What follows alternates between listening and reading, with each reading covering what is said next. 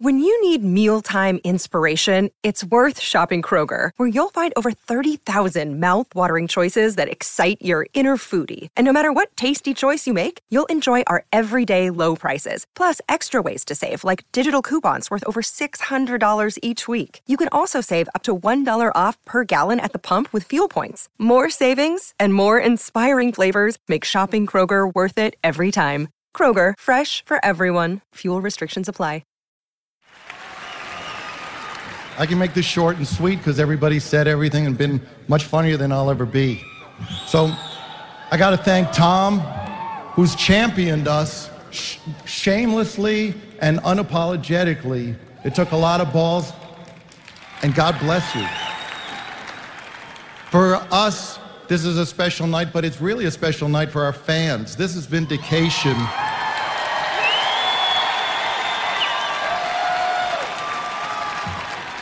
We couldn't have done this without you.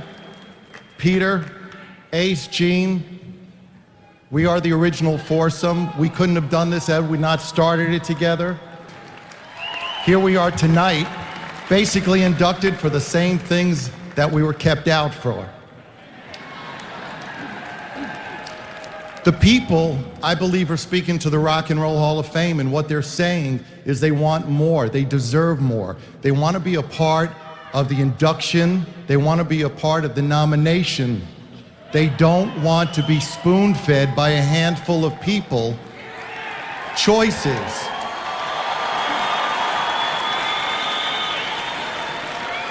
Let's not forget that these are the people who make it all possible. We just benefit from it. So I look out here and I see all these people. I see faces that over the years inspired me, people that made me what I am. So I'm here tonight because of the people who inspired me, and I'm also here because of the people I inspired. So God bless you all. It's a wonderful night.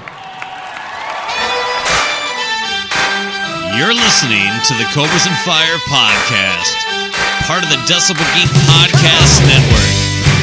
Good for you, Jack.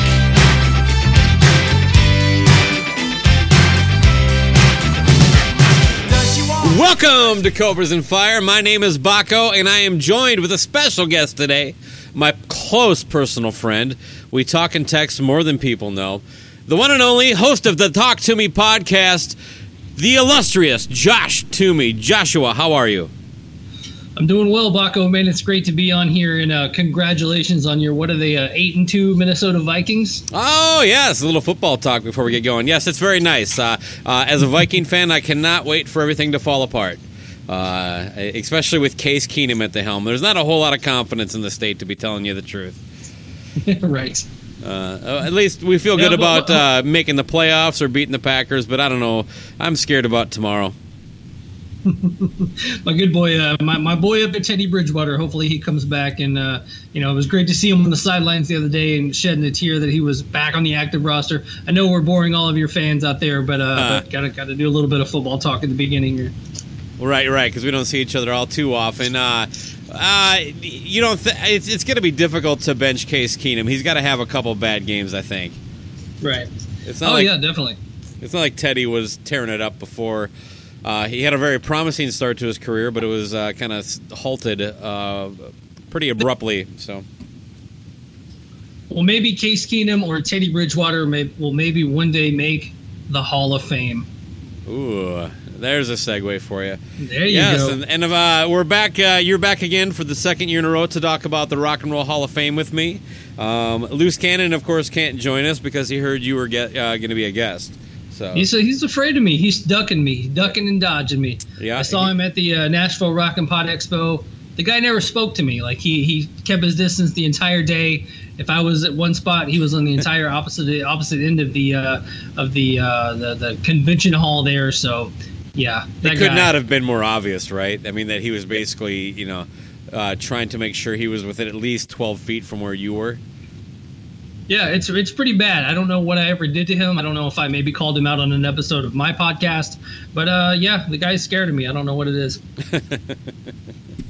I think he thinks you burned his house down in 1991. I'm not sure where you were. Well, I definitely did that. There was a snowstorm. I needed some fire, needed some firewood, and they were hogging all the firewood, so I had to get rid of their house. The cannons were hogging all the firewood. I knew it. There's more to this story than he's telling. Well, always a pleasure to have you on the show, Josh. Congratulations on all the. I don't know. It seems like every time I open Facebook, the first 18 items in my feed are Blabbermouth or somebody way more important than me picking up your podcast and sharing some headline of somebody that you interviewed, who no longer is the drummer from the Cottonmouth Kings. You're hitting a lot of big timers lately. Yeah. I've moved on from the Cottonmouth Kings drummer onto bigger, better things, and I mean it's been a lot of fun. It's been great. I recently joined forces with MetalNexus.net. I have become the official podcast of MetalNexus.net. So you can find all the stuff over there. Obviously, www.metalnexus.net. Check out the Talk to Me tab for all the latest stuff, and then they write great articles stemming from the podcast. And still. Blabbermouth, Brave Words, iHeartRadio just started picking it up, which I think is crazy. And then they actually added me to their service. So if you have iHeartRadio, you can always search the Talk to Me podcast there. Right. And Toomey, Toomey. I did have. I was recently on Talking Metal, and so I saw someone reach out to Mark Striegel looking for the Talk to Me podcast, as in like Talk TOME podcast, and they couldn't find it. So for those listening, it's not to me, it's to me. Right. It's a subtle thing. Yeah, it's a play on words. I've always wondered how many people actually look for the Talk to Me podcast and not find it, because there's actually not a podcast called just Talk to Me.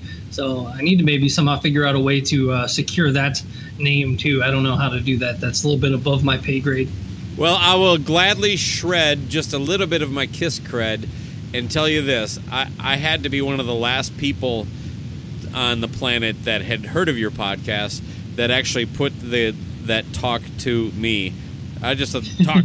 I looked at it as your last name, like Talk Baco, Talk to Me. Right. And I never, until someone made the joke, it might have even been loose cannon, So. Well, it's funny that when I had Kirk from Crowbar on, Kirk Winstein of Crowbar was on the podcast, and after the quote unquote interview was over, I stopped him. I was like, "Hey man, do you mind doing a quick bumper for the show?" And he said, "Yeah, that's cool." And I was like, the show is called Talk to Me, and he goes, "Like the KISS song?" And actually, I'm a big KISS fan, but that's actually, I guess, kind of an obscure KISS song. So I went and not if you're a big up. Fan. Right, not if you're a big fan, man. No, I'm a mediocre fan. It just it had always eluded me that there was actually a KISS song out there called "Talk to Me," and but it's a cool tune. I dug it. I enjoyed it. I should probably incorporate it in the show a little bit more, but yeah, it was cool. And he made the joke, and that's when I first kind of put two and two together. But yeah, I was either going to call the show "Talk to Me" or "Speak to Me," and I guess I like the alliteration of "Talk to Me" better. Yeah, and as far as the Ace Frehley song, he wrote that when he was on the letter T. Right. Oh man, good old Ace Frehley. That's a deep joke for the KISS fans out there. He has 3 songs on the record that's on, and they all start with T. Tomorrow, Talk to Me, and Torpedo Girl, Two Sides of the Coin, and Talk to Me are the 3 songs. A lot of T's on that record, apparently. Wow. Baco, you're a way bigger nerd than me. Oh, I'm a huge nerd, yeah. Wait a second, that was kind of a fat joke. No. That's all right. I do love the KISS nerds though, and KISS was definitely my gateway into metal. So, man, I love me some KISS. I definitely painted my face up as a kid as Gene Simmons and Ace Frehley many a time with my. Actually, I used my grandmother's lipsticks, so she was pissed about that. KISS is to rock and metal as marijuana is to drugs. It's a gateway, people. Cheers to you. All right, let's talk a little Rock and Roll Hall of Fame. Last year when we had you on, we kind of covered our thoughts, I believe. So we really don't need to get into that too much. If I recall correctly, you were pretty similar to me in that, it's kind of a cool thing, but whatever. Is that fair? Yeah. So. Yeah, the Rock and Roll Hall of Fame, I mean, obviously it's prestigious. It's, in the last few years, with bands like Metallica getting in and things like that, they've kind of come around to like my and your quote unquote generation, growing up. Right. A lot of the bands that were getting in are not necessarily stuff we grew up listening to, but now that we're all old and getting older, obviously some of the bands that are getting nominated and are on the initial lists are crazy. Like a band like Jane's Addiction last year, I think, was on the list. I mean, when Jane's Addiction is getting on the list, and even this year's with like Rage Against the Machine and Radiohead, when those type bands are starting to make the nominations, just start seeing a few more crow's feet in the mirror, I guess, every time you look in there. Yeah, it's like one of those "doesn't it make you feel old" moments. Absolutely, drink. So we'll start off. Let's. We're gonna kind of put this in phases of like, what do you want to call the first section of artists? These are the also rans. Yeah, like I'm not even sure why they're on the ballot, I guess is the way I would put it. But unlike last year where we went just one by one and shared our opinion, we did a little pre-talk. But let's start with Kate Bush. What can Josh Toomey tell me about Kate Bush? I had heard the name Kate Bush so often that I figured when I sat down today and listened to Kate Bush that I'd be like, oh, okay, well, that's Kate Bush. But when I hit play on the Kate Bush Spotify, never heard that stuff ever in my life. And then I realized that she sounds a lot like Tori Amos. Well, or I'm assuming that Tori Amos sounds a lot like Kate Bush. So I told the wife, I was like, I just kind of want to listen to like Cornflake Girl now and stuff. I don't necessarily want to hear this Kate Bush anymore. So yeah, she's definitely a no for me. Obviously influential on Tori Amos, who put out a couple of good albums back in the day. But yeah, no on Kate Bush. Yeah, so what would her biggest hit be? If she influenced Tori Amos, I think that's kind of a strike against her in getting in. Oh! Hey-o! I don't know anything about her other than her name does sound familiar as all shit. What's her biggest Spotify play track, huh? A song called Wuthering Heights. 28 million plays. And 28 million plays, and I have no idea what it is.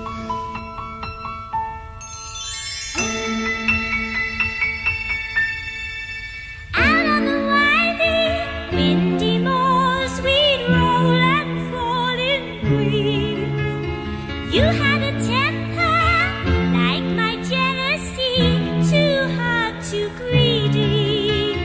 How could you leave me when I needed to possess you? I hated you, I loved you too. Bad dreams in the night. Wow. And judging by her bio, it was written with David Gilmour of Pink Floyd. So I mean that, and that was back in 1900s back when, yeah. Well, like most people, the only thing I do know about her is that she attended St. Joseph's Covenant Grammar School, which, as we both know, was a Catholic girls' school in Woodridge Road, Abbey Wood, South London, in the mid '70s. That's when she went. So. Anything more on that is she? Well, she also accused herself by playing an organ in the barn behind her parents' house. And by the time she was a teenager, she was writing songs of her own. I mean, what do we know about her? I mean, what do we truly? When do we get her? the Kate Bush vault where those 13-year-old accordion behind the barn songs come out? Huh? And how much to get Kate Bush to deliver it to your house? Yeah, not soon enough, and it'll cost about $28.50 for that. So coming out of that, then this one should be a little fun for us. At least he's a great actor, LL Cool J. What the hell is this guy doing on the list? Wow, I didn't realize you had him in the also Rans category. But I will say, we have our first disagreement, people. I think our first disagreement is ting ting. Toomey said, "Knock you out."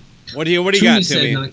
LL Cool J falls under the category of, if you're going to have NWA in, if you're going to have Tupac in, you got to have some LL Cool J in. Nope. Going back to Cali, I Need My Radio, Mama Said Knock You Out, like all that stuff was just the jams back in the day.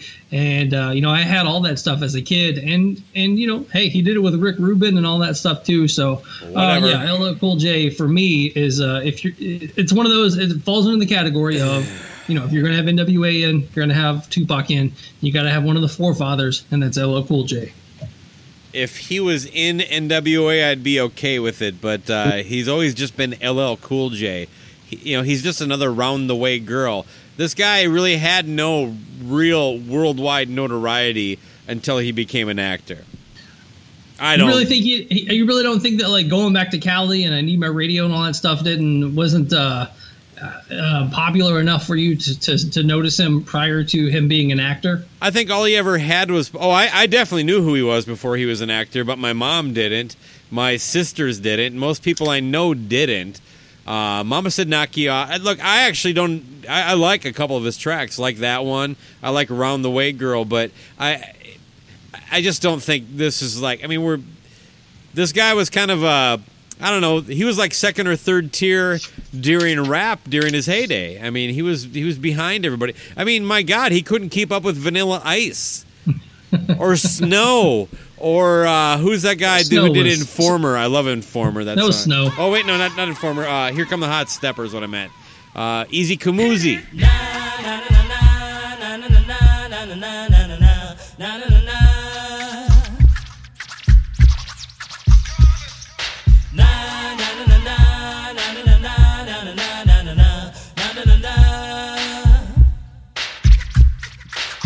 Here come the hot stepper. I'm the lyrical gangster. Big up the crew in the area. Still love you like that. No, we don't die. Yes, we multiply. Anyone press will hear the fat lady sing. Act like you know Rico. I know what Bo don't know. Touch them up and go. Oh, cha-cha-ching-ching. Here come the hot stepper. I'm the lyrical gangster. Excuse me, Mr. Officer. Still love you like that. So, yeah, still not as good as LL Cool J. Yeah, I will definitely put LL Cool J higher on the totem pole of getting into the Rock and Roll Hall of Fame over Eenie Kamuzi. But Eenie Kamuzi at least has that timeless hit. There really isn't that signature song from LL, and there wasn't that influence that on artists like NWA or who's the other big one that's in there? You know who I'm talking about. Public Enemy. There isn't anything like that. He wasn't a pioneer, and he doesn't have that giant catalog. I mean, he might as well. He's basically the male Queen Latifah. I think I disagree with you on him being a pioneer. I think he was doing this way before a lot of people were doing it. I mean, the sit-ups? Yeah, well, he was doing a lot of sit-ups, a lot of licking his lips, and a lot of, eating ice cream very seductively. But I think that... He did kind of pioneer the goat rope, didn't he? The donkey chain? There you go. Yeah. So you got that. You got the track suits and the Kangos and all that stuff. So he was, he was making beats in his, in his apartment, and Rick Rubin came to check him out and all that stuff. I mean, there's a lot of history to that guy, and you sit there telling me he doesn't have like that signature hit, but I mean, every time the Vikings are down 6 in the fourth quarter, I mean, I know you look at your lovely wife there and say, hey, don't call it a comeback. We've been here for years. You say that every time. So he's. You know what? I wish my wife was here so she could tell you what I say to her during a football game. It is I'm not sure remotely. Don't talk to me, woman. Hopefully, I'm more polite than that. But you're getting closer. I might say don't call it a comeback as I'm drunkenly running out into the street and yelling at like a neighbor Packer fan or something, but not to my wife. She doesn't care about sports enough to even know what or LL Cool J for me to do that. But you know what? Fine. Actually, you've kind of turned me a little bit that maybe he at least deserves to be nominated. Since you're the big backer, what LL Cool J song should we share with the listeners? Let's go with the great I Can't Live Without My Radio.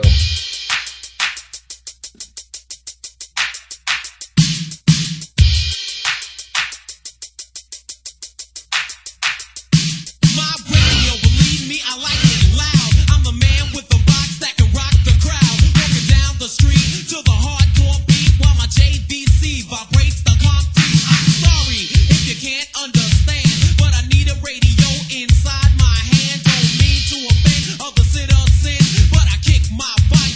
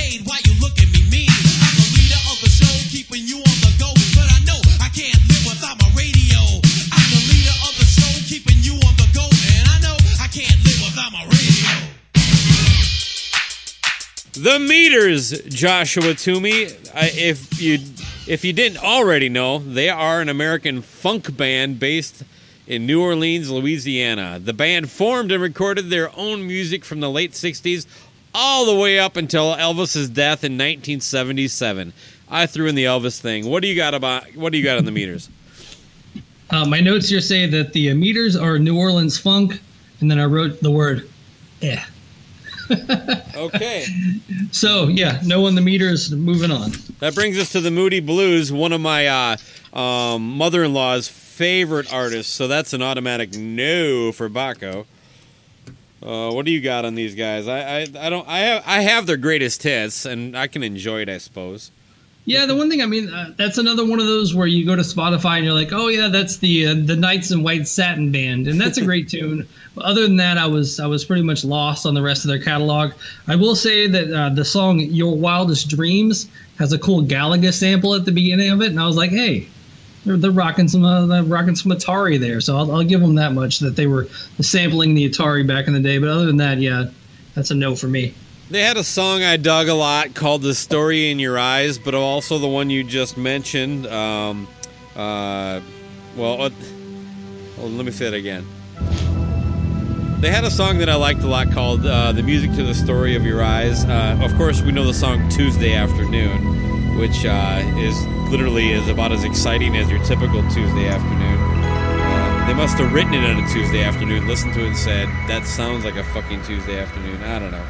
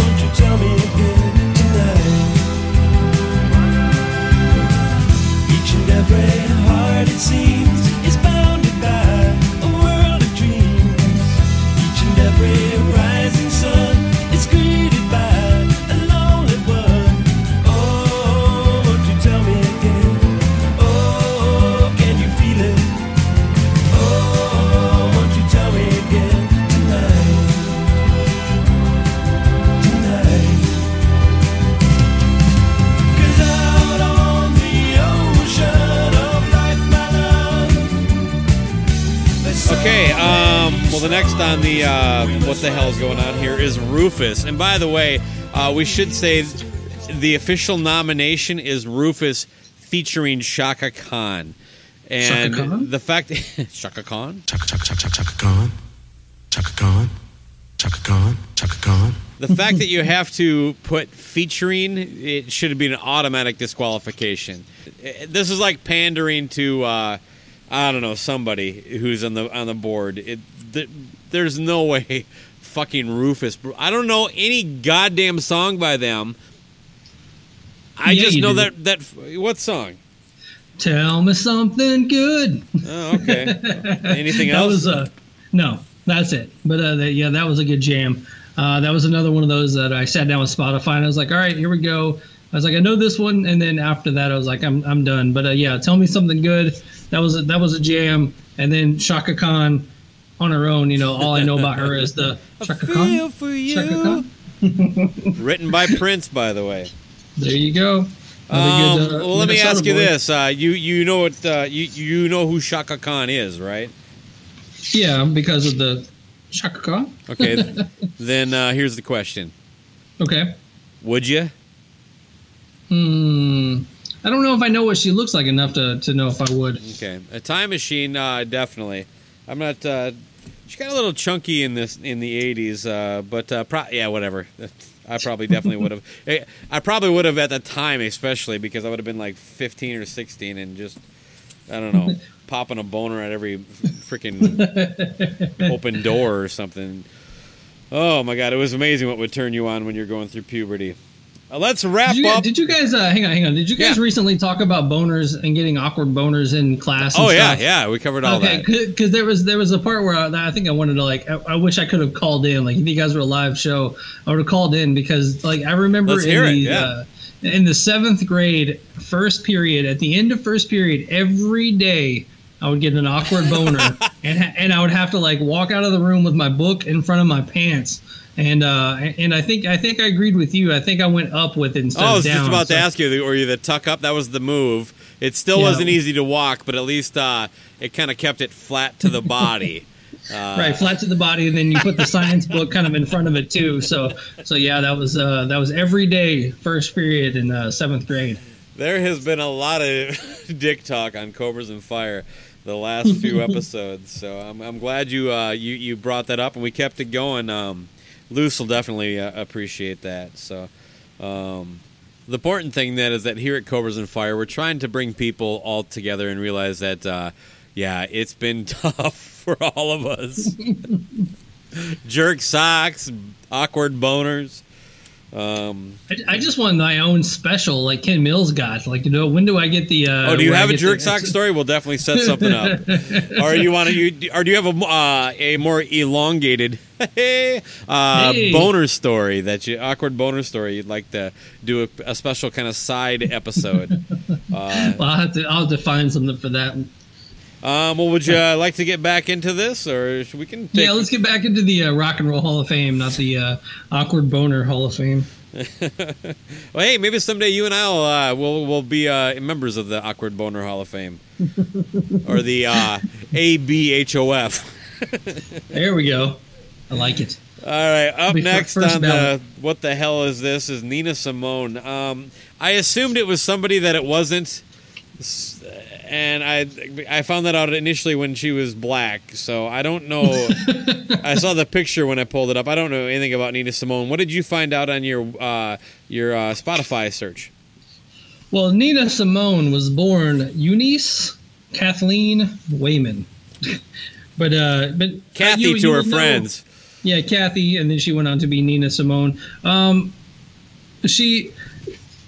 main song is obviously "Feeling Good." It's one of those songs that you've heard in every romantic movie, romantic comedy, and any time that you and your lovely wife are now watching football together, sitting there watching one of her rom-coms, the song "Feeling Good" has been played at some point, and you're like, oh yeah. And then even a few other songs on the Spotify kind of came across as like, oh yeah, I think I remember this from the movie Serendipity or something. So okay, yeah, so yeah, I mean, you know the songs, you might not know who sang the songs, and she has a great voice and all that stuff, but yeah, still a no, not the Rock and Roll Hall of Fame, maybe the Rom-Com Hall of Fame. Okay, well, but she definitely had some solid hits, huh? Yeah, definitely. It's one of those like, oh yeah, you definitely have to hit play on a couple of those tracks and be like, oh, okay, I got you. Sister Rosetta Tharpe might have had the best name on the list, and I mean, she looks like, I don't know, something out of that movie The Help, and I'm not talking about the ginger girl Emma Stone. Emma Stone. Oh, if she looked like Emma Stone, I would have put her in no matter what. So. Oh, here we go. Anyway, Sister Rosetta Tharpe, born March 20th, 1915, became a recording artist in 1933, I believe, or 38. And I will say this, she was a pioneer in the, she was African American. Yeah. She was a female guitar player, singer, obviously a little bit more on the gospel side, but I guess one of her claims to fame was that she brought kind of secular music, or brought the Southern gospel into secular music. And she had a few hits here and there, but like the few songs I listened to by her, I was actually really surprised. Like her phrasing on a song called, you're gonna have to play just the first verse of the song called "Rock Daniel."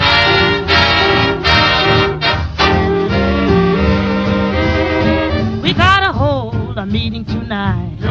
We gotta hold a meeting tonight. We gotta hold a meeting tonight, so we can straighten out the business at hand. Yes, we are gonna learn a new thing. We are gonna learn a new thing. We are gonna learn a new thing. A rhythm and a rock. And a rock stop. tonight. I said we come out tonight. You know we come out tonight. Oh, oh, it ain't no harm. No, it ain't no harm. I said it ain't no harm to rock Daniel. Oh, rock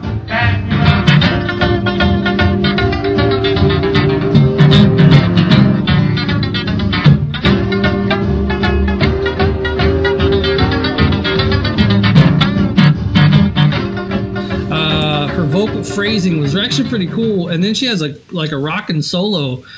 She's kind of like an early shredder back in the back in the 30s. So I thought it was pretty cool. I don't know, maybe if she could get in on a contributors ballad or something, but she was definitely way ahead of her time. Kind of like that. What's that? The Alabama Shakes or something like that. Like probably like an early version of that. Okay, I'm officially putting her in. That was the first group of kind of what you coined the also rans or whatever. Just that first round of ones that, for the most part, we agreed we're not really sure how they got on the ballot or why we should be thinking about them. Yeah, I definitely pass on most of these, and we'll go on to the next tier. What are you going to call this tier? I don't know, the middle group. Ooh. Yeah, I just came up with that. Copyright Baco. You got a patent on that? I will soon, Gene Simmons. I'm going to trademark middle group. Because I can. At least people are talking about me. Oh, well, let's get into kind of a big one, I think. Depeche Mode. All right, Depeche Mode. We hit on them last year. They were also in the ballot then. Yeah, we did. Yeah, they were definitely on there. And this one, I almost want to lump in with the Eurythmics. And, both kind of ushered in like that electronic goth sound. And I think what's going to happen here is kind of like when, with like the Pro Football Hall of Fame, kind of make that comparison. But the Pro Football Hall of Fame will have too many wide receivers. Yeah, like Randy Moss and Terrell Owens, and they'll cancel each other out, kind of thing. Like they're both great, but they're not. One's probably not going to get in because of the other one type deal. And I think that's probably what's going to happen here with this. These two bands. If you like one, you might not like the other. But Depeche Mode itself, a few hits. Obviously Personal Jesus and stuff like that. And then People Are People. So why should it be? You and I should get along so awfully. People are people, so why should it be? You and I should get along so awfully.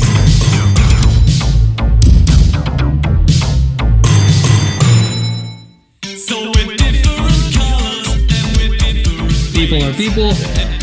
But that just whole like that wave of the kind of the early days of the electronic goth sound. And the singer David Gahan did a lot of heroin too. Oh, he's in. So who do you actually think though? I mean, would you put Depeche in over Eurythmics? I thought Depeche came just a little bit later. Well, I'll say with if we want to jump onto the Eurythmics, obviously Sweet Dreams is like one of my favorite songs as a kid, even obviously prior to Marilyn Manson covering it. But like as a kid, I was a big fan of like this band. But then I actually looked into it, and the Eurythmics themselves didn't have a ton of hits. But Annie Lennox on her own, she almost had more hits solo, like Walking on Broken Glass, No More I Love You. Is like she had a pretty successful solo career. Yeah. That almost outshines her original band. Obviously, I was a big fan of like those, like even like Hall & Oates Maneater and Sweet Dreams, like that era. It was kind of like like scary pop or something. Because Maneater, there was a lot of really cool stuff. Let's take a little sideway on that. What was that? Send Me an Angel was around that time. You had Men at Work with even that. Men at Work's second record had that. This is the story of Dr. Jekyll and Dr. Heckle and Mr. Jive, I think it was called. Nice. But yeah, they had before that. What was their big ones? Land Down Under was kind of a little edgy, and of course, my favorite child molester, Michael Jackson, had the whole Thriller album out at that time. Oh god, yeah, that Yeah, was it was like- that was a really fun time for pop. The stuff is iconic. Huey Lewis and the News. I Want a New Drug was actually an edgy track at the time. They were trying to get the song. MTV wouldn't play it like before 5 p.m. for a while, and like radio stations wouldn't play it unless it was the evening. And the record company, the rumor was, now a lot of this stuff is all like fodder just to get press, but in that vein, just to show you how it worked at the time, they wanted him to change the name of the song to I Want a New Drug Called Love. And that's all in that same time frame you're talking about. And that was I'm not a big current pop guy, although I think it might be making a comeback a little bit, but we're not talking about that. I love pop music from the late 70s and pretty much through the 80s, you know. Even the softer stuff, at least it stands out and is timeless almost, like Lionel Richie and Wham and, and then Wham, there's the one, like George Michael went off and became kind of everything he did was controversial, and that guy did some of the softest fucking music out there, you know? Right. Yeah, So with both of these bands, I don't think that they're in, but I think that they're, they in like an 80s pop Hall of Fame, yes, but like the overall landscape of the Rock and Roll Hall of Fame, I don't think that they belong. Yeah, I'm with you, and maybe at this point, since we are kind of getting to the more notable acts, let's start calling it. You know what I mean? I don't think either one gets in. If one does, it's going to be Depeche over Eurythmics, even though if I was picking, I'd probably put the Eurythmics just because I enjoy them slightly more. Right, and you've also kind of got the also with Annie Lennox too, with her kind of an androgynous look. I mean, she almost kind of looked like the female David Bowie or something. So I mean, she got a cool look about her too, and a bit of a pioneer. I mean, and a phenomenal artist, just a great singer. I don't know much about her Eurythmics partner, if they were lovers or anything like that, but Dave Stewart, I think his name was, and I know his daughter was just playing Warped Tour 2 years ago. Oh wow! R.I.P. Warped Tour, the R.I.P. Warped Tour right there. Yeah. Oh yeah. Hey, that's kind of sad, isn't it? It is sad. It's been around so long now. You kind of almost take it for granted. Right. It'll still be, I think, a destination festival. I mean, the way that they worded all this stuff, it'll end up being a how Lollapalooza or even Ozfest and Knotfest make it now. Yeah, I mean that is kind of the way things are going. Because if you go back to when Warp started, you had Ozfest and Lollapalooza. Lollapalooza was kind of on its last legs as Ozfest came in, or shortly after. Warped was in there somewhere around that time. But in the last, 10 years, destination festivals have really become a thing in the United States, much like it is in Europe. And so I guess if you look at it that way, they help spawn the whole festival scene, if nothing else. Okay, with that said, let's talk about the Dire Straits, one of your favorites.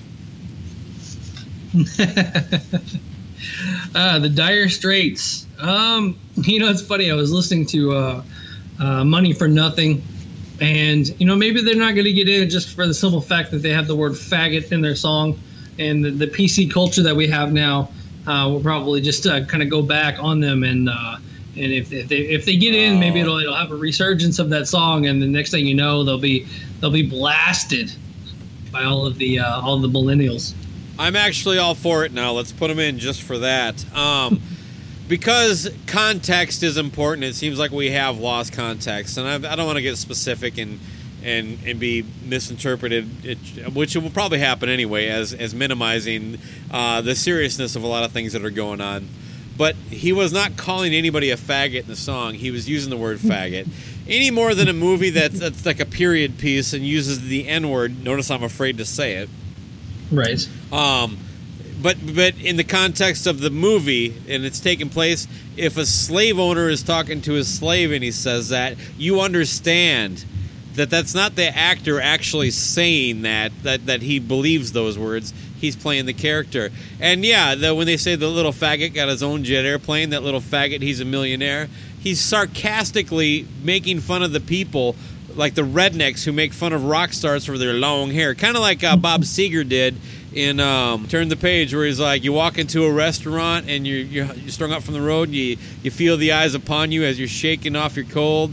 The sweat flows from your body and you just want to explode. It's people looking at you and saying, there goes that long-haired musician faggot. And that's what he's saying in the song. But, of course, I think in this modern day and age, nobody would accept that. The song was edited for radio. What did they... I don't remember what it was. I don't remember what they changed it to, even if they've just edited the word out and it's just a blank one or something. But it was definitely before that just blanking the word out. They had a second... The little... Something's got his own jet airplane. Anyway. But I will say that the Money for Nothing riff alone should have them in the Rock and Roll Hall of Fame. Like that intro riff... Oh, it's so good. Like, it is so good, and it's so hard to play.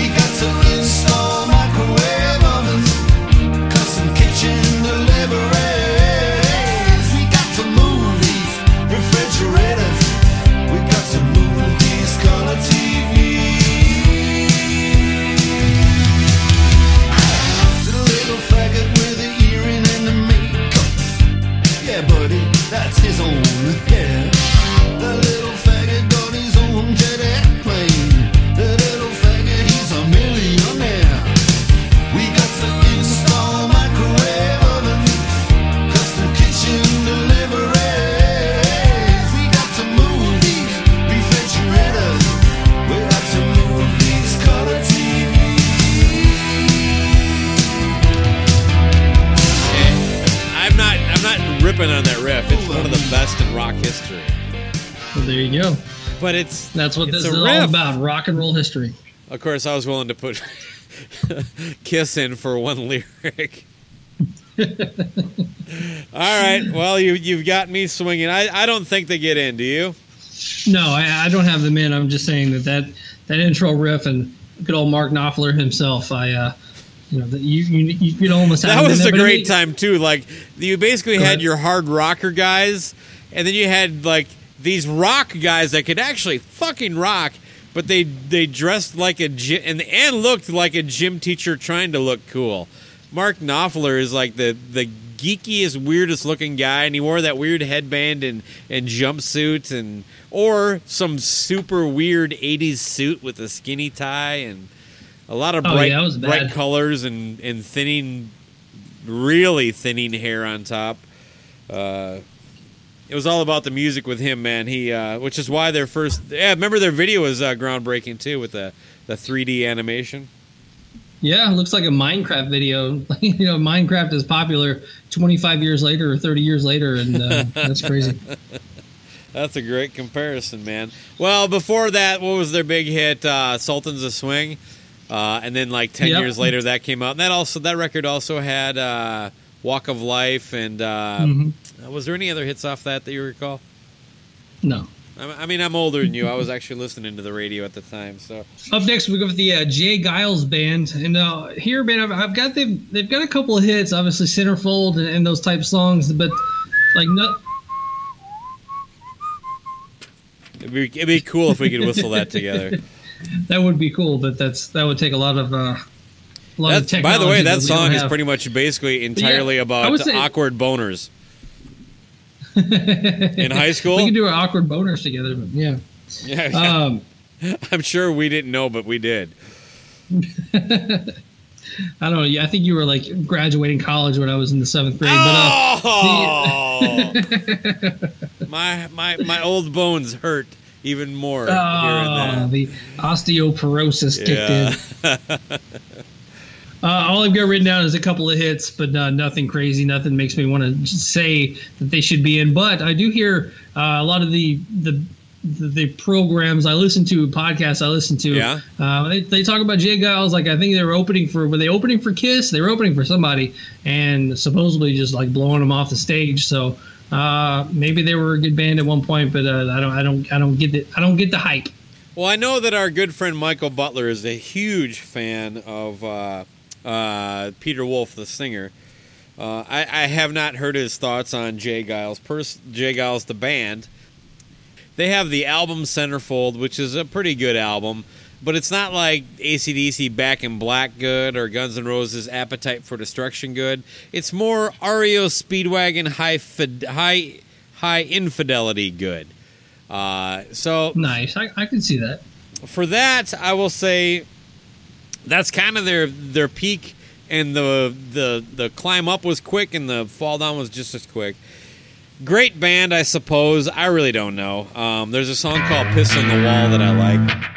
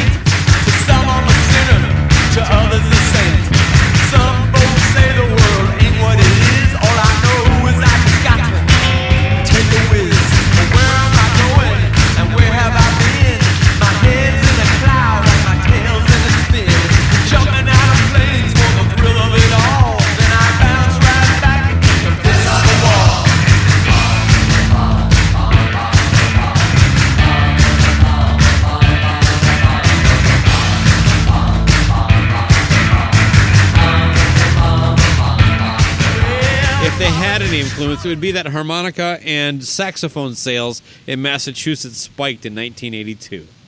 Well, congratulations to the Jay Giles band, and maybe the forefathers of the East Coast punk scene or East Coast ska scene, and put a lot of saxophones in the father's garage. Kids stumble upon it. Next thing you know, the Mighty Mighty Boss Tones pop up. So nice, well played. To me. Thank you. That was all off the top of my head. Hey, how are things going with your co-host John Drake? It seems like you're starting to mesh, and you guys have that kind of mind meld that Luce and I have at times. Man, I'm digging having the co-host. I was, I tried it once with Mike from Off Our Meds podcast and DG Rock Photography. And, as much as I love Mike, maybe he just wasn't, into the podcasting side of it all. Sure. But John's come along, and, he does a great Star Wars podcast called the Nerf Herder Council. John had filled in on the Classic Metal Show a few times when one of their co-hosts was out. And I was like, you know what, I'm gonna ask this guy to be on my show. And he's definitely, he's down for it. He's into it. I think that's what you kind of have to have, because there's not a whole lot of love and accolades that come from doing this each week. So, that's good to hear, but I can't fucking stand the guy. Yeah. No, I'm kidding. Actually, it's nice, right, to have like a second voice. I've had to tone down, like when Luce and I, we have our 2 bits, Asshole Radio and Ripe Rock. The Ripe Rock. God. Man, I'm a bigger fan of your show than you are.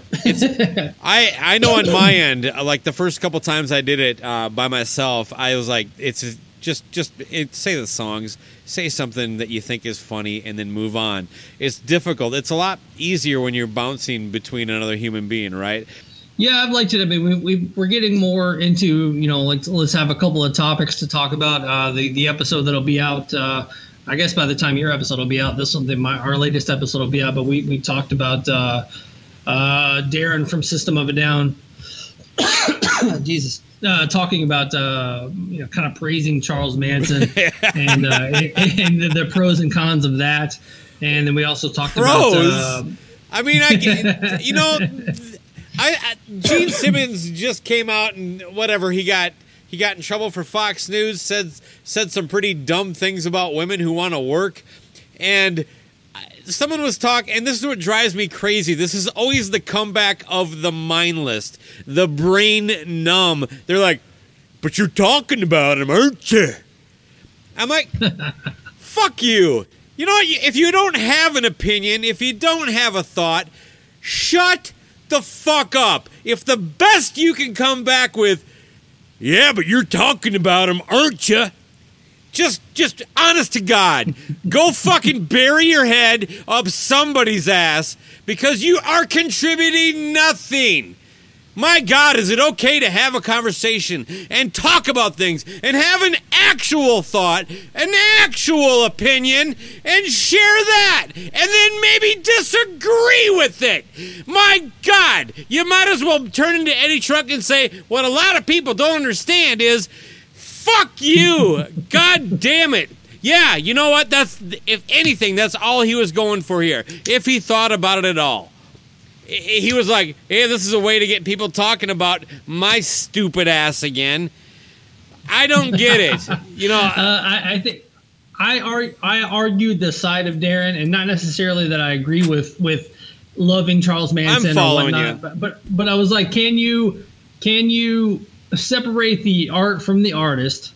If you not when it's Charles Manson.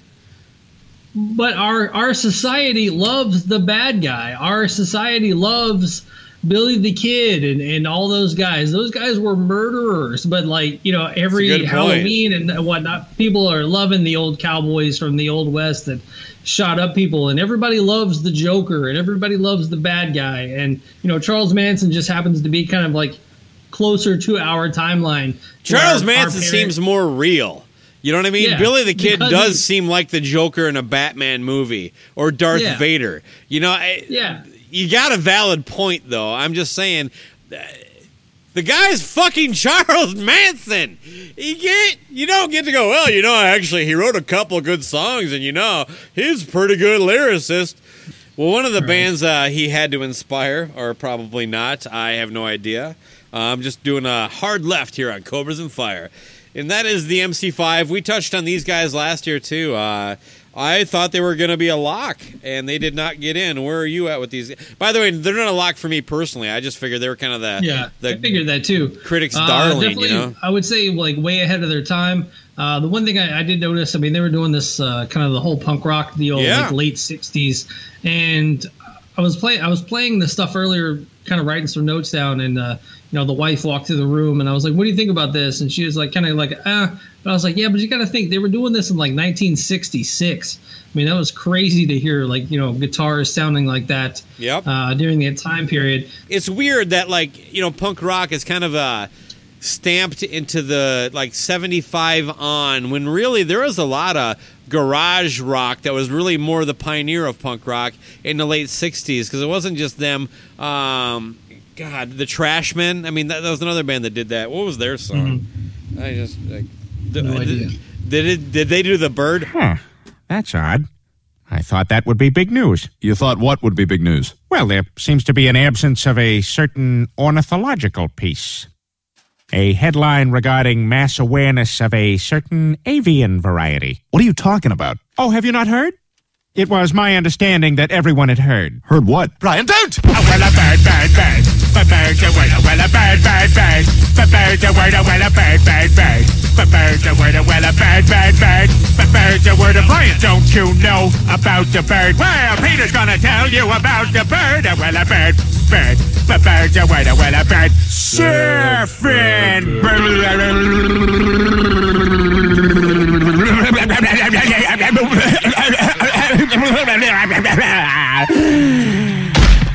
Oh my God, Peter, are you all right? Back to the MC5, obviously a Detroit band. I don't know why I said obviously, but they are a Detroit band. And I only know that song we played last year, Kick Out the Jams. What do you got on them? That's the same. I mean, I didn't really, you know, that was another one of those kind of going through it. I hadn't really heard anything else, you know, that jumped out at me. And even that song didn't even resonate. It doesn't do much for me, yeah. Well, you do know that Rage Against the Machine covered Kick Out the Jams on their Renegades album. Well,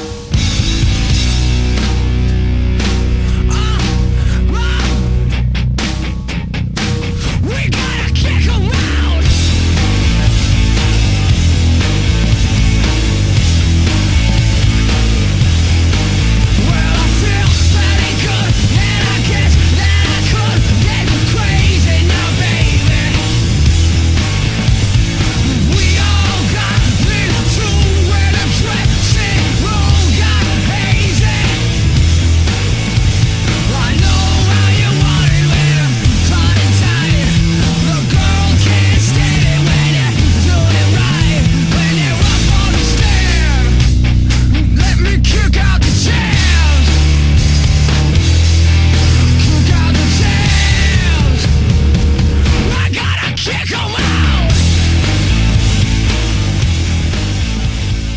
everyone. This is Loose Cannon joining in on the Rock and Roll Hall of Fame episode with the great Josh Toomey and Baco. So, because I care so much about this subject, I'm not even using my real mic. I'm recording to my iPhone in my car at work the day after Thanksgiving. Why? Because I have zero respect for the Rock and Roll Hall of Fame. It's a ploy to sell admission to a museum, to sell merchandise, and to completely shame the whole concept of rock. You could not be more... I can't think of something more un-rock and roll than the Hall of Fame. We're talking about a celebration that's held in a conference room at a hotel over the years, where industry sit at overpriced tables. There's a stale, complete corporate feel to the event. The performances sometimes are great as far as the ceremony goes, but the actual legitimacy of the Rock and Roll Hall of Fame is zero. I hate it. It's stupid, and I have just as much passion for doing this little clip that I've been forced into as doing the non-Kiss Kiss Albums episode. So, Baco, I am doing this, but I do it with hesitation and under pressure. So understand that. Now, let's bust through these. Here are the 19 nominees and my opinion on them. Bon Jovi. I have never seen a greatest hits band more than Bon Jovi, or a band that's wanting to distance themselves from what made them famous. Def Leppard comes close. Joe Elliott's conversations about trying to distance himself from the albums that made them great, but also a band that doesn't have any deep tracks. They are only a band that's decent to good songs or our greatest hits. That's it. They have put out nothing but drivel for the last 25 years. Next, Kate Bush, Don't Care, boring. The Cars, in. I'll tell you why. I think they should be in, one, because Rick Ocasek has produced the good Weezer albums, as well as the fact that he pulled, talk about a get, Paulina Poroskova. This woman adorned my wall as a youth in my formative years. The fact that he got her, married her, and he's as attractive as a troll means that is an example of the power of rock and roll. Now, Depeche Mode, I say no. I understand they're somewhat innovative, but pass. Dire Straits, in 100%. Just for money, for nothing alone, the video, the I Want My MTV, the riff, I never tire of the song, ever. It's a spectacular rock song. I've never listened to their albums in full, but I'm sure they're legit. They are rock and roll. In. Jay Giles Band, Put Me to Sleep. No idea what they sing. I think did they sing Jesse's Girl? Probably not. I don't care. They're one of these bands that are on classic rock radio that you're just like, why are they famous? Don't know. Judas Priest, are you kidding me? They had a terrible movie that had Marky Mark in it, where in the credits he was breakdancing. Come on. In. Even if I hated this band, the fact that they were a part of the new wave of British heavy metal or whatever that acronym is, they should be in. And they should have been in a long time ago. Of course, Judas Priest. Next, MC5. They kicked out the Jams. And I think that's all they kicked out. I have no idea what else they did. It's one of those bands that you know, they say, oh, they're great because they're from Detroit and they did, you know, some punk or whatever the hell that their form of music was. Don't care. And they've been nominated since 2003 several times. The Meters. No. Who are they? Moody Blues. I think this band is even more boring than the Jay Giles Band. No. And then we come to my one of my most hated, it might be my most hated band of all time, the Critics' Darling, the reinventors of rock in a way that they've reinvented the wheel and turned it into a square wheel, which is less effective than the wheels that Fred Flintstone had, and that is Radiohead. Despise this band. Unlistenable music, a terrible lead singer. They are the 5 people you'd meet in a coffee house that would be having an annoying conversation next to you that you'd have to leave because they'd be talking about nothing but hipster bullshit. Despise them, gone. No. Rage Against the Machine, I'm going to say no. They've only had one really good album, their debut. They declined. The second album is pretty much unlistenable except for Bulls on Parade and the 2 other ones. You know, you've got Guerrilla Radio on the third, a few tracks, but A lot of their songs are excuses for Tom Morello to just wail on his intricate guitar solos, but the songs itself, no, not enough. 3 albums and breaking up with not good second and third albums does not make a nominee. Rufus featuring Shaka Khan. If your name is Rufus and you name your band that or some variation of it, you're not rock and roll. Nina Simone, no idea who she is, nor do I know who Sister Rosetta Tharpe is or Link Ray.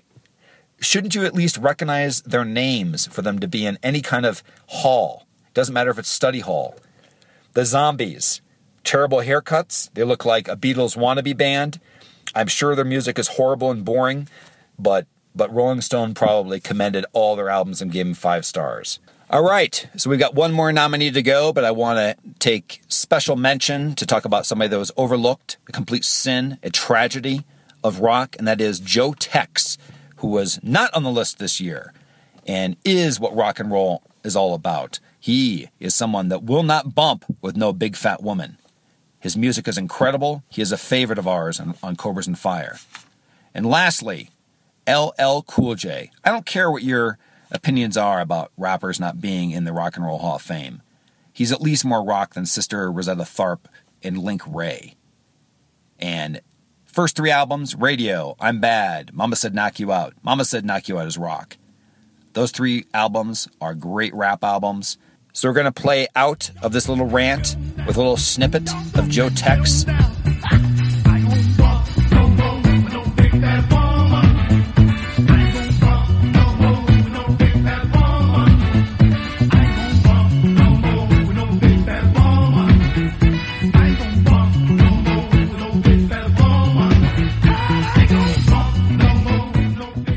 And all of a sudden, I sound better. Yeah, okay, well, we got Fred Lincoln. He likes to go by the name Link Ray. He pops in and out of the inductions, and, well, I don't know much about the guy. I know he's credited with starting the power chord. Yeah, that's the only note I have written down is invented the power chord. So, and I know I read some other stuff about like Pete Townsend saying there wouldn't have been the Who without Link Ray and some stuff like that. So, I guess if he gets in, it's over the influential side of it, not necessarily anything else. It definitely would have to be all influence. It's almost like if Eddie Van Halen was never in Van Halen but invented finger tapping. Where would we be? And using power drills and stuff. Oh, sure, yeah. I really wish, because it sounds like if he was the guy like involved in the power chord, that's a big part of the music you and I have played. Yes. And so I don't, but it's a chord. I mean, how can you invent a chord? I mean, were people truly not using the power chord like, back in the day? Was that an actual thing that he, quote unquote, came up with? Or was it, just credited as inventing the power chord? I do feel like that someone along the lines, the guitar has been around for a long time. Why did it take so long for someone to figure out the power chord?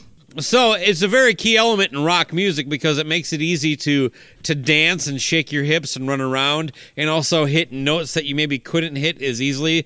You could shift from a low to a high. There is some elements to that are pretty important, I suppose. But yeah, it's like, how do you kind of claim to have invented something that existed? When you have to explain why you're talking about somebody, are they a Hall of Famer? I would say no. I would say he might get in on the contributor ballot, but not the nothing he actually did musically. I don't think gets him in. Yeah, okay. I'm honestly, I've decided that I'm rooting for him to get in just because he's an oddball and nobody knows who the fuck he is. And he's tied to basically rock and hard rock, the guitar, the base of what everything. In the truest spirit, the Rock and Roll Hall of Fame should have nobody that doesn't have any connection to something involving a guitar. With that, I think I just want him to go in. Fuck it. But no, he ain't getting in. Right. All right, one last one, and then we get to the headliners. That's what we should have done. Kind of like the middle act, the opening act, the middle act, and the headliner. That's what we should have called this. Oh my God, we thought of it too late. The Zombies. Now you're credited with inventing the order of the show. Yes, trademarked Gene Simmons. All right, the Zombies. Because I can. Another one of those bands that if you asked me a zombie song 2 weeks ago, even last year when we talked about the zombies. Yeah, you said the same thing.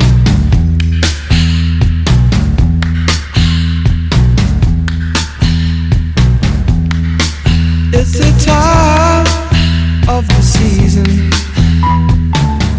when love runs high. In this time, give it to me easy and let me try with pleasured hands to take you in the sun to promised lands, to show you everyone it's the time of the season for love.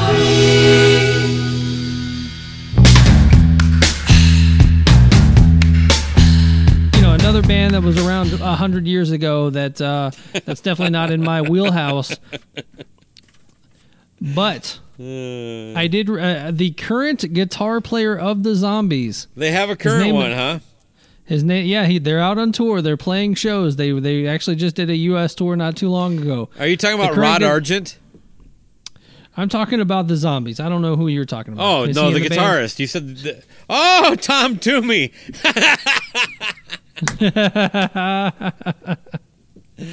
I know who Rod Argent is, by the way. Oh, okay. We'll get to that in a second. Wrap up your point. Talk to me, Tom Toomey. I reached out to Tom Toomey a few weeks ago, so I believe he will be coming on Talk to Me at some point. Oh, you're such a dick. You got to have me on. I want to talk to him. I want to talk to Tom Toomey. You got Tom Toomey, Joshua Toomey on Talk to Me. It's a match made in heaven. Yeah, indeed it is. I can't wait for that. I'm guessing he's a bit of a noob. That's all right. He's still. What he's if he's still your age?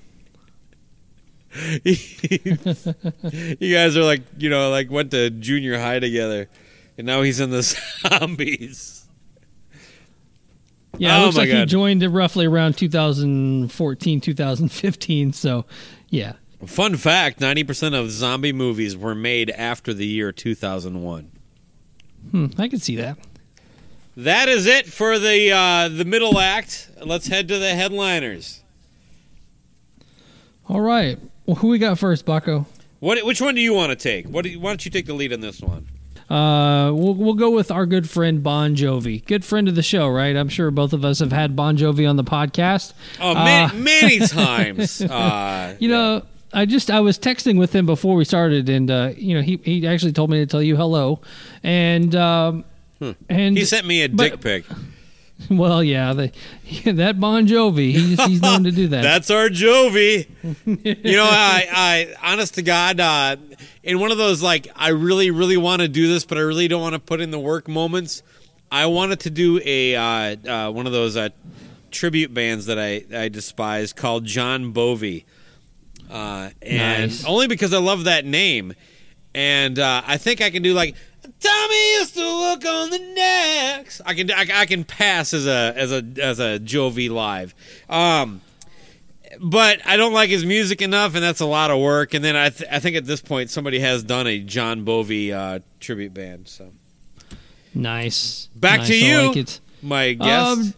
Bon Jovi, I think of all of the 80s bands that are all going to be coming up soon to get their place in the Rock and Roll Hall of Fame, I think good old Bon Jovi / John Bon Jovi definitely deserves to be in the Rock and Roll Hall of Fame.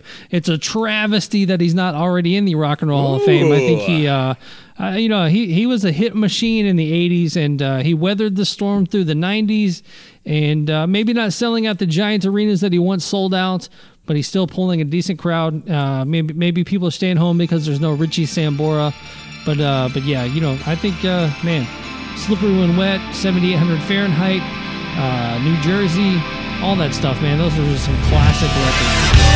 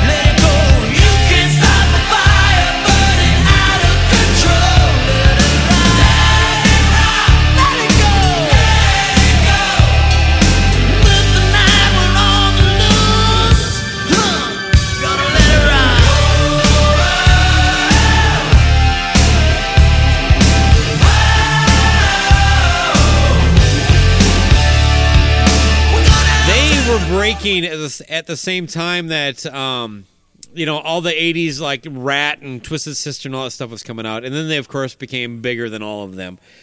It's difficult for me because the one thing I hold against them is that they were the band for everybody. They're kind of like McDonald's of hard rock.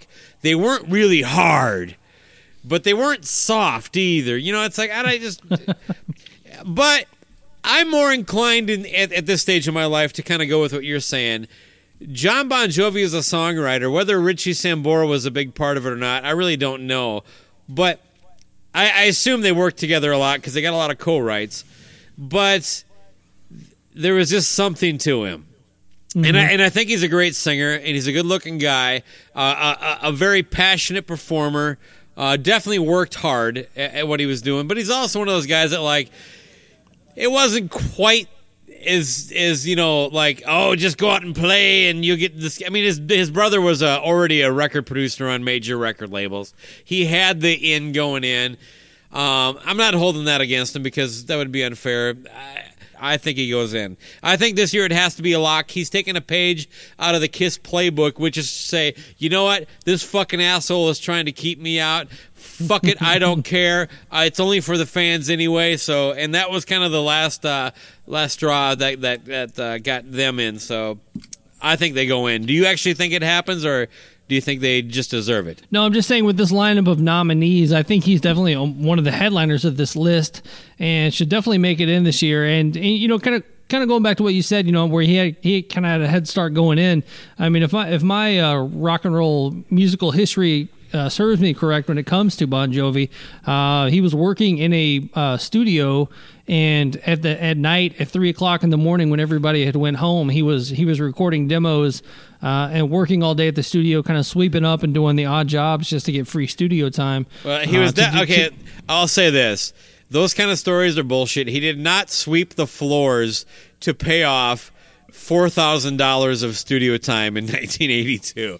You don't work as a janitor overnight and then record the next day and then like, all right, so after we take out what you earned sweeping floors, will that be cash or credit for the remaining $3,275?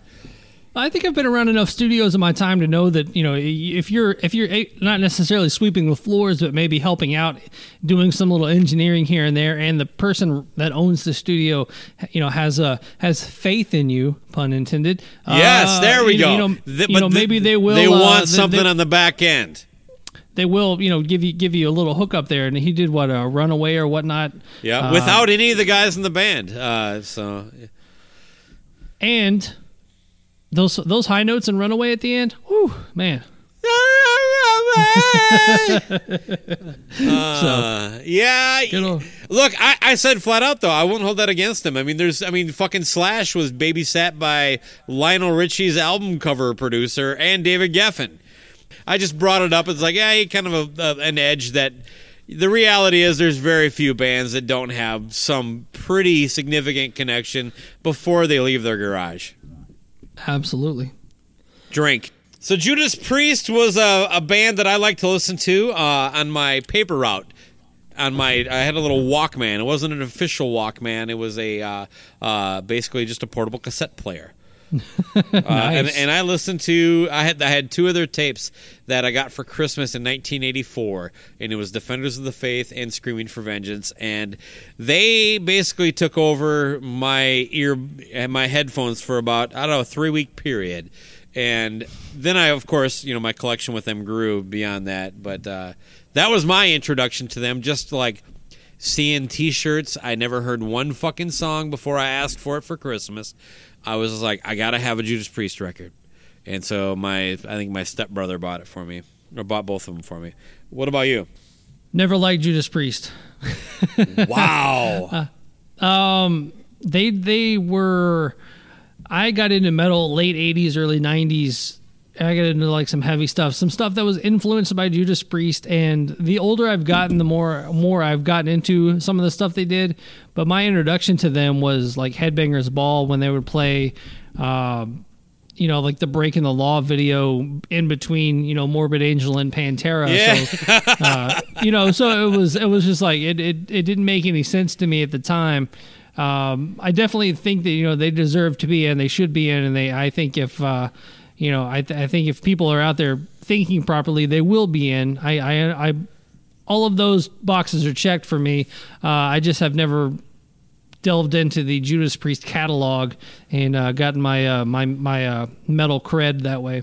Rob Halford is up there with like Sebastian Bach for me as far as like just premier melodic metal singer. I mean, there's these certain voices that are just iconic. Like, I would throw Paul Stanley in there, but I think Kiss is more hard rock than they are metal. Yeah, I got you on that one. But that kind of voice, and Rob Halford, I mean, and he's aged very well. I'm not one of those idiots that's going to say he sounds as good now as he ever has. No, he hasn't. No, he doesn't. He sounds fucking Right. awesome for a guy approaching 70. And why is that a crime, by the way? Why can't we just celebrate that? Like, my God, I hope I can. I mean, it's like watching. I mean, the way people talk about some of their favorite artists, it'd be like watching like the fastest 65-year-old in a marathon and say he's as fast as he ever is. Right. Well, ever was. No, he's not. He's just fucking really fast for a fucking 65-year-old, which is fucking incredible. But yeah, no, Rob Halford and Judas Priest, I mean, they're going to go in probably for the British Steel era through Defenders of the Faith.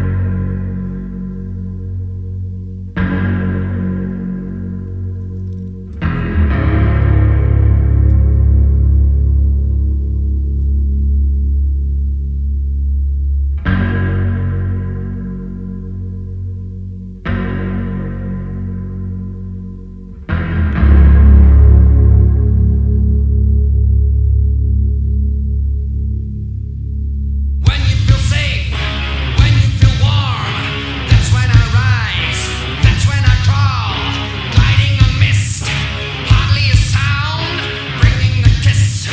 Evils abound in that dead of night. Love bites, in that dead of night. Love bites. Into your room, wherein you sleep, there you lie still, to you I creep, then I descend, close to your lips, across you I bend, you smile as I sip, now you're mine, in my control, a taste of your life, an eye on your soul, softly you stir, gently you moan, lost in the air, wake as I groan, in that dead of night. Love bites, in that dead of night. Love bites, in that dead of night. Love bites, in that dead of night. Love bites, you Well, I think what's happened over the last 10 years or so with bands like Metallica getting in and even Black Sabbath getting in and like even Deep Purple and all those bands, all the heavier Alice bands are starting to Cooper. get Alice Cooper getting in, all the heavier bands that are in, they all now have a vote. And so I think from here on out we're going to see a Judas Priest get in. Oh, And really? once you- I didn't know that. Every member of Kiss has a vote now, you're saying? Yeah, so yeah, like a Kiss will vote for Judas Priest. Metallica's going to vote for Judas Priest. All those bands are now going to have a vote every year, and so basically once Judas Priest gets in, then Iron Maiden will be on the ballot, and then I'm saying like the snowball is going to continue to get bigger and bigger, and I think that's what'll make a band like Megadeth get in. That's what'll make a band like Slayer get in. Is once all of these early adopters of metal get in, I think it'll bring in the next wave with them. All right, Baco, let's talk a little Radiohead. Yeah, I fucking hate these guys. They, I'm gonna go first because I think you have a different take on this based on our pre-production meeting. There are certain attitudes or personality traits that artists can have that I just despise. And this band seems to hit all of those things. They have one hit, which, by the way, doesn't disqualify them from the Rock and Roll Hall of Fame. But that is the only song I can guarantee you will never hear them play live. They are smug. I don't even understand why they have a fan base. I've never actually met a diehard Radiohead fan. I've met people that like them, but it's just like there's no passion for these guys. And Tom York could not be a bigger fucking douchebag. Nothing about this band appeals to me. I like the song Creep, and then everything that has happened since then has just made me hate them more and more and more. Give me Blur, give me Oasis, and these guys can go fuck themselves. I'm not even sure because is it more than just him?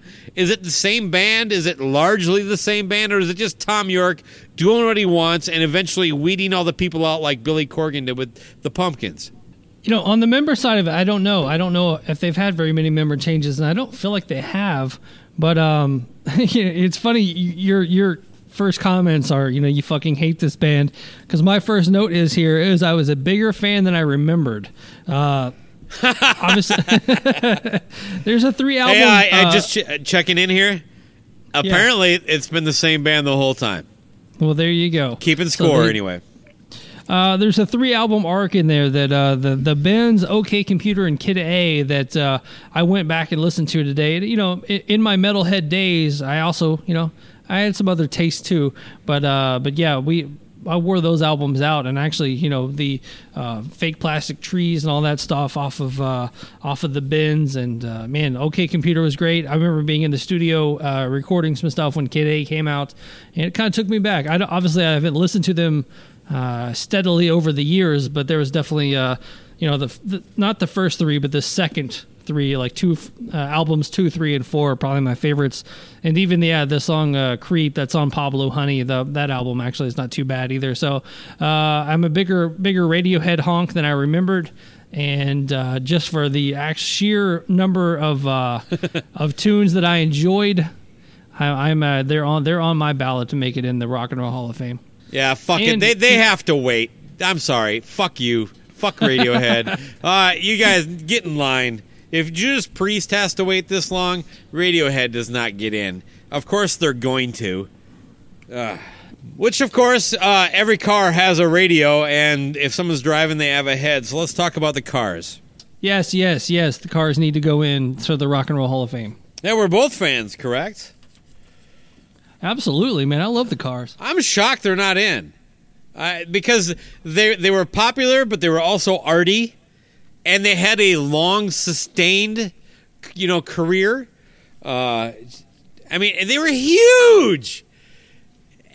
Oh my god, absolutely! And they were super influential in that whole new wave movement. I don't get it. How are they? I thought they were locked last year. Yeah, and Rick Ocasek just on his own, man. I know we can't really separate him from the band and whatnot, but I mean, years and years of just writing great hit songs, and he also produced another one of my favorite albums of all time, being Weezer's The Blue Album, their debut album. Yeah, he's done a lot of great production. I think you can count that as like a way of like validating the greatness of what he did prior.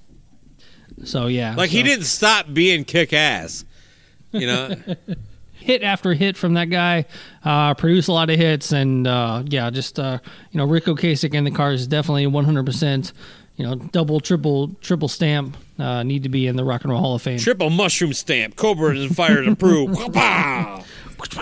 What's your favorite Cars song? Just What I Needed. That's a great jam.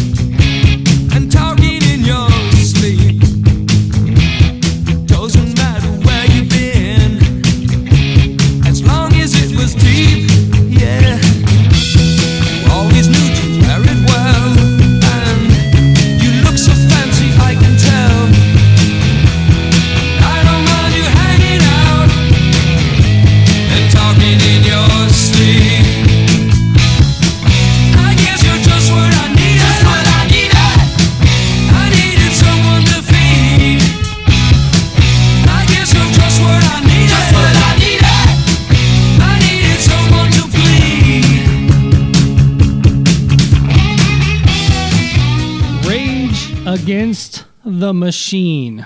Oh, yeah.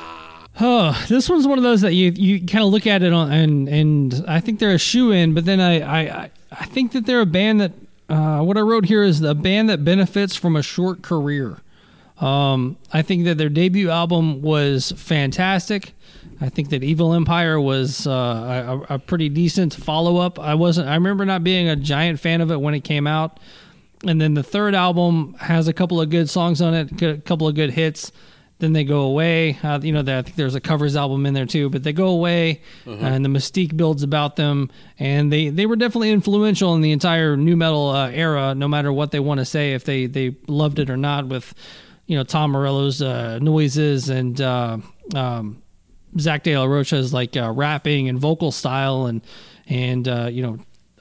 drummer, bass player. You're absolutely right there. Yeah, they were a huge influence on nu metal. Yeah, so I think that they were an amazing band, very influential. Tom Morello's guitar work is great. I don't know if they necessarily have the longevity. Not necessarily that you need to like the longevity of the to be in the Rock and Roll Hall of Fame, but the consistency of great albums.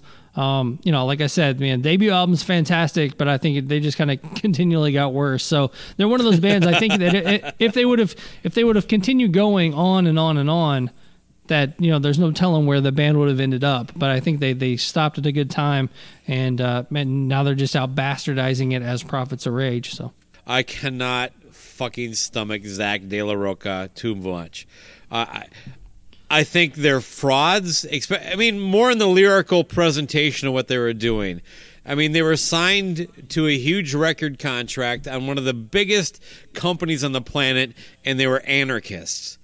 And it's just, right. It's just like, you know what? And the thing is, like, the people that resonated most with that message, that fuck yeah thing, were the douchiest, shirtless jocks. You know what I mean? This music didn't fucking connect with, people who are like, I want social change. This connected with people like, yes, I want to listen to Rage Against the Machine and punch that fucking queer. That's kind of who this band is. Sadly, unintended consequence, by the way. I don't think that was ever their drive. Because I actually think there's the validity to what they were saying. At least you should, if you disagree with it, you should listen to what they were trying to say. Tom Morello would even call it a failed experiment at one point. I love the music, though. Tom Morello, a hugely influential guitar player. I really enjoyed the band. When they did Audio Slave, which was basically the band, it was the band with an actual singer who understood melody and singing. It really appealed to me. But that doesn't mean that really shouldn't take away from anything they did as Rage Against the Machine. It's really more of a way of saying it wasn't for me. Because as much as it wasn't for me, I liked the music so much I bought the first three albums. The debut, Evil Empire, and Streets of Los Angeles. Battle of Los Angeles. Battle of Los Angeles. Yeah. So I own those records, and I don't actually. I think as far as covers go, that covers record is a pretty good record. Everything I just said was about how I personally don't like them, and this band belongs in. They were an instrument of change. They were a shift away from grunge during the alternative grunge movement, and they actually kind of inspired what you just said, nu metal. Good or bad, like it or not, that's exactly what they did. The as a solid band, and even like what you said when they went on to Audio Slave, it proved that they were a solid band. No fluke, no joke. Rage Against the Machine, we're putting them in, both of us. Absolutely. What song are we gonna play? Let's play Bullet in the Head. This time the bullet cold rock job. Yellow ribbon instead of my swastika. Nothing proper about your propaganda. Who's for the rules when the set command ya? Said it was blue when the blood was red. That's how you got a bullet blasted through your head. Blasted through your head, blasted through your head. I give a shout out to the living dead. Stood and watched as the feds cool centralized. So serene on the screen, you was mesmerized. Cellular phone sounding a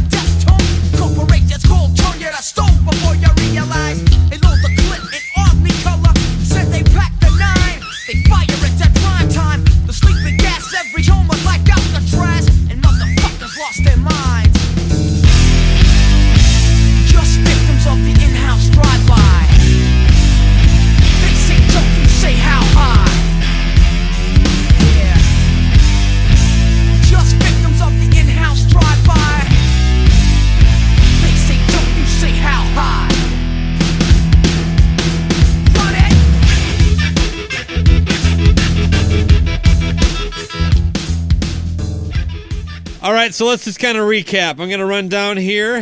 We're just going to do a quick yes or no, okay? Absolutely. Drink. Okay. Bon Jovi. Yes. One for both of us. Kate Bush. No. The Cars. Yes. Depeche Mode. No. Dire Straits. No. Eurythmics. No. But I want them in. But no. Oh, okay. You Jay gotta Giles. pick 5, so. No. Judas Priest. Yes. LL Cool J. Mama said, what do you got to say? Yes. Okay. MC5. No. The Meters. No. Moody Blues. No. Radiohead. Yes. Rage Against the Machine. Oh, I guess. I mean, actually, that was my 5. So, Rage Against the Machine, I have to say no. They're going in, man. They are. What? Rufus featuring Shaka Khan, not That'll be Rufus, no? not featuring Shaka Khan. Okay, so that's a no for both those. Nina Simone. No. Sister Rosetta Tharpe. No, but she was a shredder 100 years ago. She was killing it. That's the one I got to check out. Rock Daniel. Link Ray. Invented the power chord. Not going to make it in the Rock and Roll Hall of Fame. He's not getting in, but I've decided he should. I appreciate what he's done. And the Zombies, I think the same thing for me. I think they should just because fuck it. But no, Tom they Toomey. won't. I'm rooting for you, Tom. Tom Toomey. All right. So last year we ended, and we'll do it again, with who we think should get in. And I don't know if it's all right with you. My pick is not going to change, and that is either Glenn Danzig by himself or the Misfits featuring Glenn Danzig. I just think. Are you not a fan of the Michael Graves era? No, I totally am. No, I was. Okay. I'm just saying, Glenn Danzig himself. I mean, between the Misfits, Sam Hain, which basically was the founding of goth music, and then just this weird, like the first Danzig record was not really like anything had heard before. It took a few. I think that came out in '88, and in '94 he did that EP that featured a live version of Mother, and then suddenly Mother took off. But I remember like Mother and Twisted Cane, like I couldn't get enough of them when that album came out. That first Danzig record is brilliant. The entire Misfits catalog is pretty much your template for how to be a horror pop punk band. Yes. The icon, you brought it up last year, the iconic skull image, and how influential just that like fucking T-shirt is.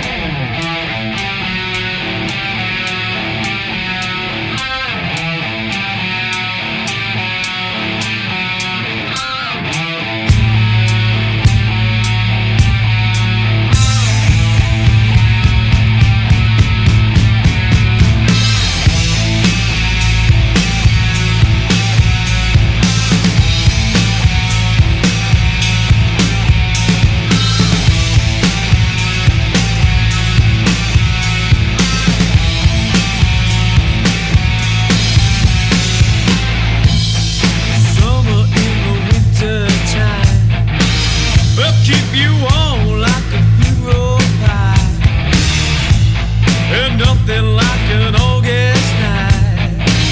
Fetching you loving, I got a dirty black summer. Yeah, my dirty black summer. Yeah, give me black summer. Yeah, my dirty black summer.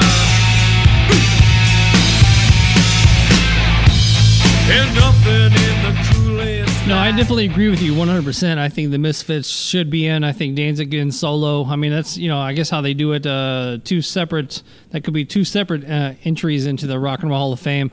I definitely think the Misfits eventually should get in, and then maybe, with the, the whole, like what I said earlier about Metallica and all those guys being in already, maybe they can usher the Misfits in because, Sure. the Misfits also influenced so many bands. And like I said last year when I saw them at saw them at Riot Fest, and I was just in Dig awe it in a little of, further there, buddy. Dig it in. When I was having the time of my life at Riot Fest, watching the original Misfits together, man, almost brought a tear to my eye seeing those songs, being played by Jerry Only, by Doyle, our good friend Doyle, the best interview on the planet, and Glenn Danzig. So, I've heard some Glenn Danzig interviews lately, and I think Doyle might actually be a better interview than Glenn Danzig. Oh boy! So if you had to pick one band not on the list that you think is worthy of a Rock and Roll Hall of Fame nomination and induction, who would it be? Well, any listener to the Talk To Me podcast is going to know exactly where I'm going with this, and that will be Pantera. My quick notes I wrote down here. Pantera had the best run for any metal band in the 90s, starting with Cowboys from Hell in 1990 and ending with Reinventing the Steel in 2000. 5 amazing albums that kept metal alive and kept heavy metal alive throughout that time. You gotta remember that Metallica, Megadeth, and even Anthrax kind of fell off towards the mid to late 90s. Doing a lot of albums like Risk and Load and Reload and the ever popular Stomp 442 and albums like that. Dimebag, soulful virtuoso. Vinnie Paul defined metal drumming and the sound of drums for a decade. People wanted that Vinnie Paul drum sound.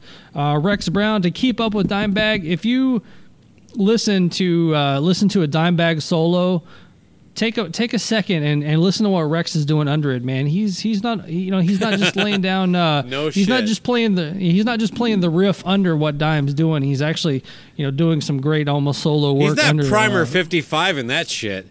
No, he's definitely not. He's actually got some talent. And then obviously our good man Phil, the vocals from Phil from the highs on Cowboys from Hell to some of the guttural lows he did on Great Southern Trendkill and Reinventing the Steel. You just can't beat Phil's voice. I think it just kept getting better. Obviously, it's not up to par these days. It's kind of going back to the 65-year-old running man. But yeah, Phil Anselmo. Vulgar Display of Power, Far Beyond Driven, 5 classic albums, back to back to back, and they were as big a band as any of the other metal bands at their same time period. So I think they kept metal alive, and they influenced a lot of people. So my pick, Pantera. All right, Josh, this is always a pleasure. You know I love you. The Talk To Me podcast. Give us a little rundown on how people can check you out, as if they don't already know if they listen to this show. Please, indulge us. Talk To Me podcast, available on all podcast forums. If there's a podcast platform out there you listen to and it's not there, make sure to reach out to me and I'll make sure to get it added to that. And like I said, iHeartRadio, iTunes, Google Play, Podcast Addict. That's where I listen to it, Podcast Addict. And hopefully I'm pushing for Spotify. Hopefully I can get a jump on that bandwagon too. All that fun stuff. And make sure to head over to since Talk To Me is now the official podcast of MetalNexus.net, head over there to MetalNexus.net /talk-to-me, and you can find episodes there too. So, yeah, it's been a lot of fun, man. Enjoy talking to you, Baco, and it's always great to be on the Cobras and Fire podcast without Loose Cannon. He might be a loose cannon, but he's a fraidy cat. How about that? Definitely check out the Talk To Me podcast. What are you going to leave us with? Pick a Pantera tune. I'm going to go with something off of Far Beyond Driven. I think we will end the episode with one of my favorite tracks of all time, and it's a track called Slaughtered.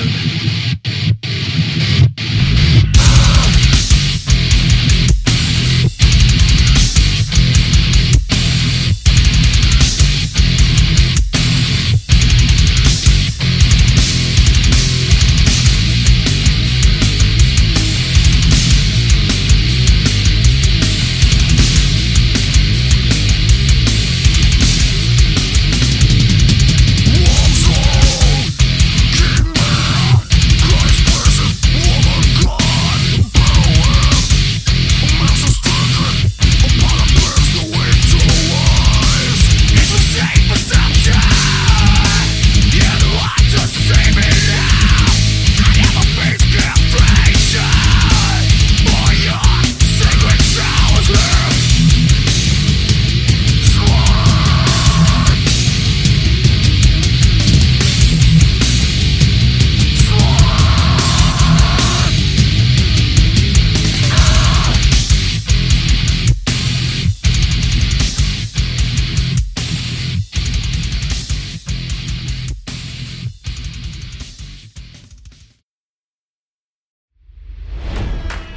It's NFL draft season, and that means it's time to start thinking about fantasy football.